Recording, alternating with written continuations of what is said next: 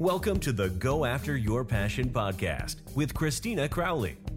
Live a life you love. If not now, when? Here's Christina. Welcome to the podcast. I have with me today Dr. Sarah Voorhees. She has a passion for chronic pain and how it affects the quality of life. And she's a licensed occupational therapist.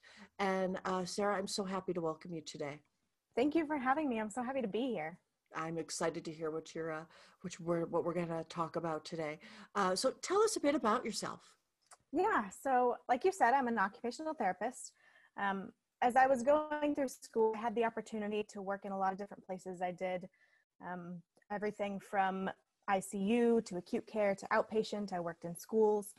And then I had this really awesome opportunity to work in a private practice doing something called myofascial release, which is kind of like what chiropractors do on your bones, except I work on soft tissue. And I found that I really loved working with people and getting them back into health. I mean, occupational therapy is amazing. The work that they're doing in hospitals, it's so needed.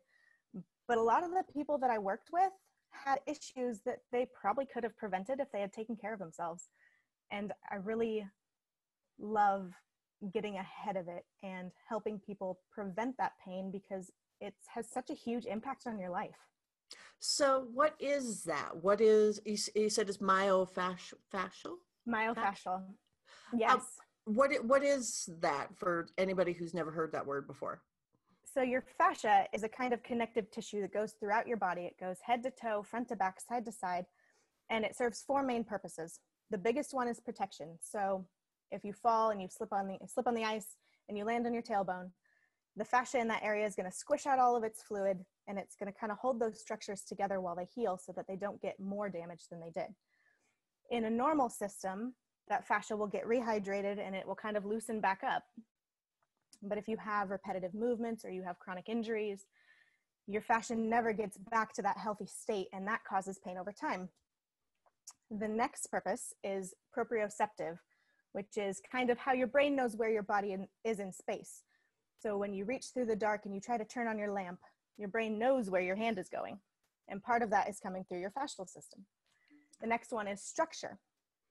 A lot of your fascia is really superficial. If you took away everything other than fascia, there would be a 3D U. But you have thicker lines of fascia that kind of provide counterbalance for your movements. And it's actually one of my most favorite party tricks, if you will. If you were to bend down and touch your toes and feel the tension in the backs of your legs, and then you were to take a therapy ball and roll out one of your feet and then try to touch your toes again, you will have affected your back line, which runs all the way from the balls of your feet, around the backs of your legs, up your back, around your forehead, and you will feel less tension in the leg that you rolled, even though you only rolled your foot. Oh yeah, that's cool. Like that would be fun. Yes. And so how did this what's your journey with this becoming your passion? How did this come about? Yes. So I'm prior Air Force. I was in the military. I got out when I got pregnant with my daughter. I was 22, and right after she was born, I got this really bad pain in my shoulder. And I'm kind of more holistic minded anyways. I like to kind of figure it out myself before I get into the doctor. So I tried chiropractic, I tried medication, I tried putting my arm in a sling, I tried resting, I tried stretching, I tried everything. I finally went into the doctor and I found out that the pain was actually in my neck. It was referred pain from a pinched nerve. And so what they did was they gave me trigger point injections in my trapezius muscle down my shoulder, and then they sent me to physical therapy, which worked until I finished physical therapy. And then I was back in pain because they never addressed any of my lifestyle factors. They didn't address that I was nursing. I was struggling with nursing. I had poor posture. I was stressed out of my mind. My husband was still active duty. He was deploying. And they never had the time to deal with any of that. And so that really feeds into my passion because I don't want other people to go through that. I mean, at 22, I shouldn't have been in a cycle of physical therapy and pain pills. Yeah. And I don't think anybody else should either. Well, especially because we don't have to be. We Right. don't have to go that route. It's not always so that's the catalyst that inspired you to get into your niche. And um, so I'm sure you went to school and did that whole bit. And so, but what was a challenge that you've had in pursuing this and pursuing your passion? Um, Challenge. It's a great question. It's falling into occupational therapy was kind of a challenge for me when I got out of the Air Force, and I really loved that I felt like I was doing something important every day. I want to get up and have that feeling. And when I got out, I didn't know what I was going to do with my life. And so I initially, when I started my undergrad, I was pre-medicine and I wanted to be a doctor. And I realized as I was going through school that if I continued on that path, that the sacrifices I didn't want my daughter to make for the military, she would have been making anyways for my residency and my working hours when I got started in my job. And so figuring out how I was going to get here was a big challenge, even though I knew kind of what I wanted to do. And I think I got really lucky when I when I got to the end of my undergrad. I was just trying to look at what can I do, because I knew I wanted to continue on in school. What can I do with what I've already done? I had a heavy science background. I hadn't taken kinesiology, so I couldn't go to physical therapy. I had never even heard of occupational therapy. And I looked it up and I applied and I got into the school I wanted to go to. And so it kind of got dropped in my lap and it's perfect for me. Oh, and so you're juggling that, being a mom, and doing that now. So how old is your daughter? How many years has this been? It's been 9 years. She'll be 9. So it seems like that, juggling your family, juggling the education, and then, being you is quite the, it's something we all struggle with, and it's not in a negative way, but that is a challenge. Yeah. And so what were some of the big lessons that came out of juggling all of that and being able to do that and follow your passion? I think the biggest lesson for me is that my family is the most important thing. And this actually goes way back in my life.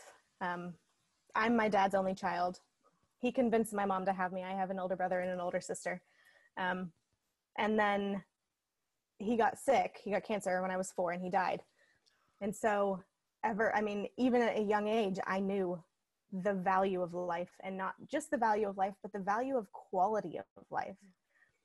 We only have so much time. You never know when you're going to go. My dad was only 48. And so really making use of the time that we have while we're here. And a big part of that is feeling good, because when I was in pain, I wasn't taking care of my daughter. I wasn't helping with the household. I wasn't contributing anything. I didn't get up and do anything that I enjoyed. I wasn't living anymore. And so dealing with that is the first step towards really improving quality of life and helping people live while they can. Yeah, chronic pain, it stops people.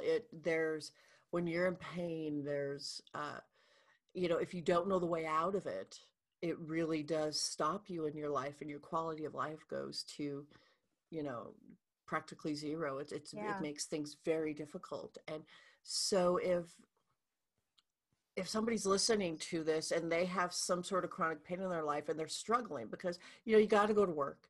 Yep. You've got to get the kids up and send them to school. There's stuff you've got to do, but you don't know that there's this other world for you beyond that pain. And there is a way for you to get through that pain. And I know that personally. We discussed before we got on, I do know that personally, that you can get beyond the awful chronic pain. So if there's someone listening to this, what would be the first step you would tell them to take? The first step is to look into restoring alignment. And that is really the foundation of what I deal with through fascia, because there are so many things that we're doing in our daily lives that are just destroying our alignment. We have poor posture, we have repetitive movements, we sit for long periods of time. And once that gets your fascia into an unhealthy state, it's pulling your body even further out of alignment. And I know a lot of people go to chiropractors. I've been to the chiropractor. My husband used to go regularly before we started isolating. But if you're not addressing the fascia, when your chiropractor readjusts you, your fascia is going to pull you back out of alignment. And that's increasing the wear and tear that you would have anyways. So you're increasing your risk of developing arthritis. You are increasing the pressure on like the discs in your back, which is going to cause degenerative disc disease. It could cause herniated discs. It's just generally increasing your pain, pinched nerves. Your hips get out of alignment, and then you have sciatica, you have pelvic floor issues.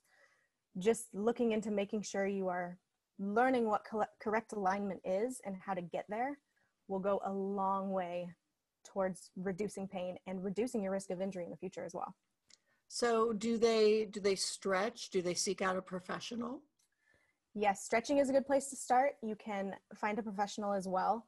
I do love yoga. I'm a yoga instructor as well. And that movement is so good for you because it's a lot of movement that we don't do normally.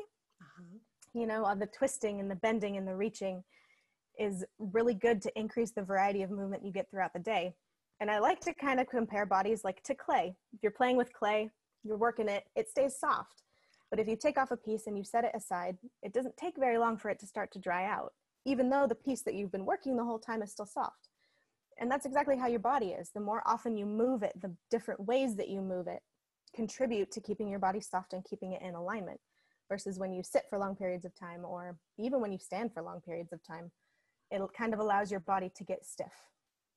Yeah, because you don't have to have an injury. You don't have to be in a car accident you don't have to have some catalyst to bring on chronic pain. It can be the inactivity, right? Right. Yeah, definitely.